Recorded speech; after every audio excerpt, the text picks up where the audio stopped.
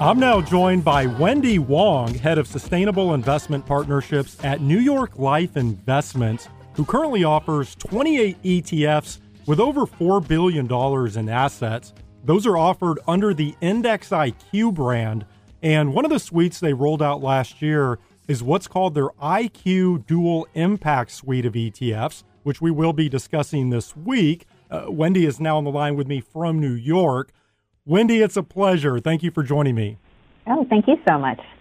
Okay, so I think one of the biggest debates around ESG investing right now is whether it actually makes any difference, right? Whether it actually benefits society in any way. And we can certainly get into that as it pertains to the investment side. But what's interesting about what you're doing with this dual impact suite is we know there's a tangible benefit, because you're taking a portion of the proceeds from the ETF management fees and donating it to specific charitable causes. So before we get into discussing some broader ESG topics, I'd love for you to highlight these ETFs. And perhaps you can start by just giving us some background on where this idea came from and why Index IQ decided to pursue these. Yeah, sure thing. So New York Life Investments is a multi-boutique model. And one of our investment boutiques, our biggest one actually, is based in Europe called Candriam. They have $165 billion in AUM and 25 years of experience in sustainable investing. So they've been doing this a long time. In fact, they launched their first sustainable investing fund in 1996. So way before it became, popular and more of a thing. And they were also an early signatory of the UNPRI in 2006. And since they joined New York Life Investments, we've been looking for ways to bring their expertise to the U.S. And among other ESG funds that they've built for New York Life Investments, for Index IQ, which, as you mentioned, is our ETF business, they've built a dual impact ETF. And like you said, these dual impact ETFs do have a dual impact. So it combines the potential for financial gain. We are an investment manager, of course, through impact investing. So, and all while helping to inspire change. So we'd like to think of it as a double bottom line approach to ESG investing, or even a simpler way to think about it is me-focused returns and we-focused good. So for the me-focused returns, each of these dual impact ETFs provide a targeted thematic investment thesis, which seeks to deliver financial performance to investor. So we always start with that. And then we work with a nonprofit partner for each of these ETFs to leverage their expertise to create the index. And then, as you mentioned, there's definitely an impact component. So that's where the we-focused good comes in. The New York Life Investments, we reinvest a portion of the fund's management fees to these nonprofits who uses them to fund specific programs that are related to the ETF strategy. So we want to be able to measure the impact of our support. All right, so the four ETFs in this dual impact suite are, let me go through these. One, the IQ Healthy Hearts ETF, ticker HART. There's the IQ Cleaner Transport ETF, ticker CLNR. The IQ and Gender Equality ETF, ticker EQUL. And then the IQ Clean Oceans ETF, ticker OCEN.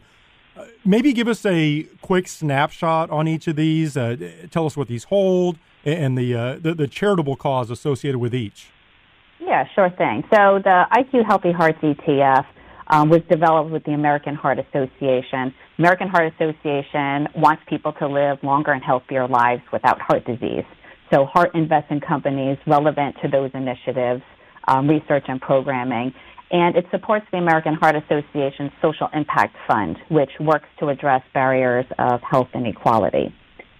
For the IQ and Gender Equality, that's with Girls Who Code. Equal is designed to offer investors exposure to U.S. companies that have demonstrated a commitment to gender equality. And then Girls Who Code uses our contribution to support their free program for girls in 3rd to 12th grade so they can learn more about coding and careers in technology. IQ Cleaner Transport ETF provides exposure to global companies. So the Equal is our only domestic ETF. The rest are global. Mm-hmm. Cleaner provides exposure to global companies that support the transition to more environmentally and more efficient transportation technologies.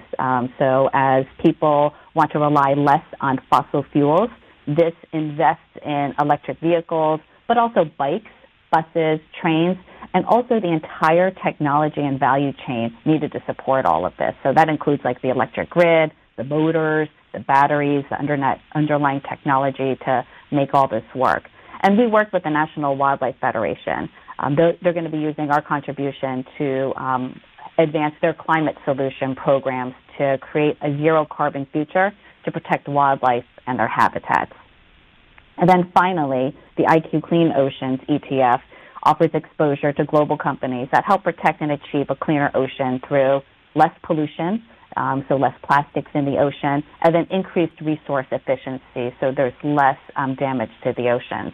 We developed this to align with Oceana. They're the largest international advocacy ocean organization focused on ocean conservation. And they're using our contribution to protect and restore the ocean and reduce pollution from single-use plastics. Okay, so just to recap the charitable cause that's associated with each ETF, the Healthy Hearts ETF is associated with the American Heart Association, the Engender Equality ETF with Girls Who Can Code, the Cleaner Transport ETF with the National Wildlife Federation, and then the Clean Oceans ETF with Oceana. I'm curious, how did you decide who would be the recipients of the donations? What was that process like? So we believe that partnering with leading nonprofit organizations that have expertise in their respective fields will help us build an investment solution that can be more efficient and more effective in realizing meaningful change. And that was important. So each of these nonprofit organizations are expertise in their respective fields. They help influence the product design so that each ETF is aligned with the organization's principles. As an example, we learned a lot from National Wildlife Federation about how damaging emissions from fossil fuels are. Globally, transportation and the emissions from transportation accounts for up to 20% of total emissions each year. And then we want to make sure that, we want to make a real desire to make an impact. So we want to make sure that there's a measurable way of being able to measure this. So we spent also a lot of time learning about what they're trying to achieve, what kind of impact they want to have, how are they measuring their success, how can we support and amplify that. And then, of course, cultural fit and integrity are really important, too. These are meant to be long-term partnerships. So as an example, Girls Who Code are working to fix the gender gap in technology. Fewer than 1 in 5 computer science graduates are women, which is lower. It's trending lower than it has been in previous years. And considering how widespread technology is, we use it in our schools, we use it in our everyday life, in every industry, in every company, that's concerning. Wendy, how do you see these ETFs being used in portfolios? And perhaps this will get us down the path towards talking a little more broadly about ESG. But to me, as I look at these look primarily like satellite holdings, right? They're thematic ETFs. So I guess equal is a bit more broad or diverse if you look at the underlying holdings. But how do you see these being used in a portfolio? Yeah, I think I agree. I think that there's a lot of reasons that a satellite exposure to impact investments, to these thematic investments, can be used by a client in his or portfolio. We see, an increase of values-driven consumers in general who use their dollars to influence change. 68% of consumers say they consider a brand's social reputation before buying from them. So similar to how an investor might seek out or avoid certain companies based on a company's views or actions, an investor could also use an impact fund to express a point of view. And then for clients who are completely new to thematic investing, this could be a way to test the waters. And then finally, all of these ETFs are very diverse. So it's a way to increase diversification with sector beta. Can you talk more about your first point? Because a question that I'm sure is on some people's mind is, if someone really believes in these causes, why not just donate directly to these various organizations, right? Why pair that donation with their investments? I'd love to have you expand on that a bit. Yeah, investors certainly can, and we actually hope that people continue to support their favorite causes with donations and time. But going back to the dual impact of nature of these ETFs, an investor can tap into a thematic fund based on a broad-based trend that's directly aligned with and supports important issues relating to health and well-being, gender equality, and the environment. It's just a way, if you're going to invest, it's a way of putting your money to work in two different ways. So, I'll give you another example. The Healthy Hearts ETF, the ticker is HART, invests in companies who are working to treat and prevent heart disease. So heart disease, unfortunately, number one killer in the U.S. 1 American dies every 36 seconds from heart disease. That's staggering.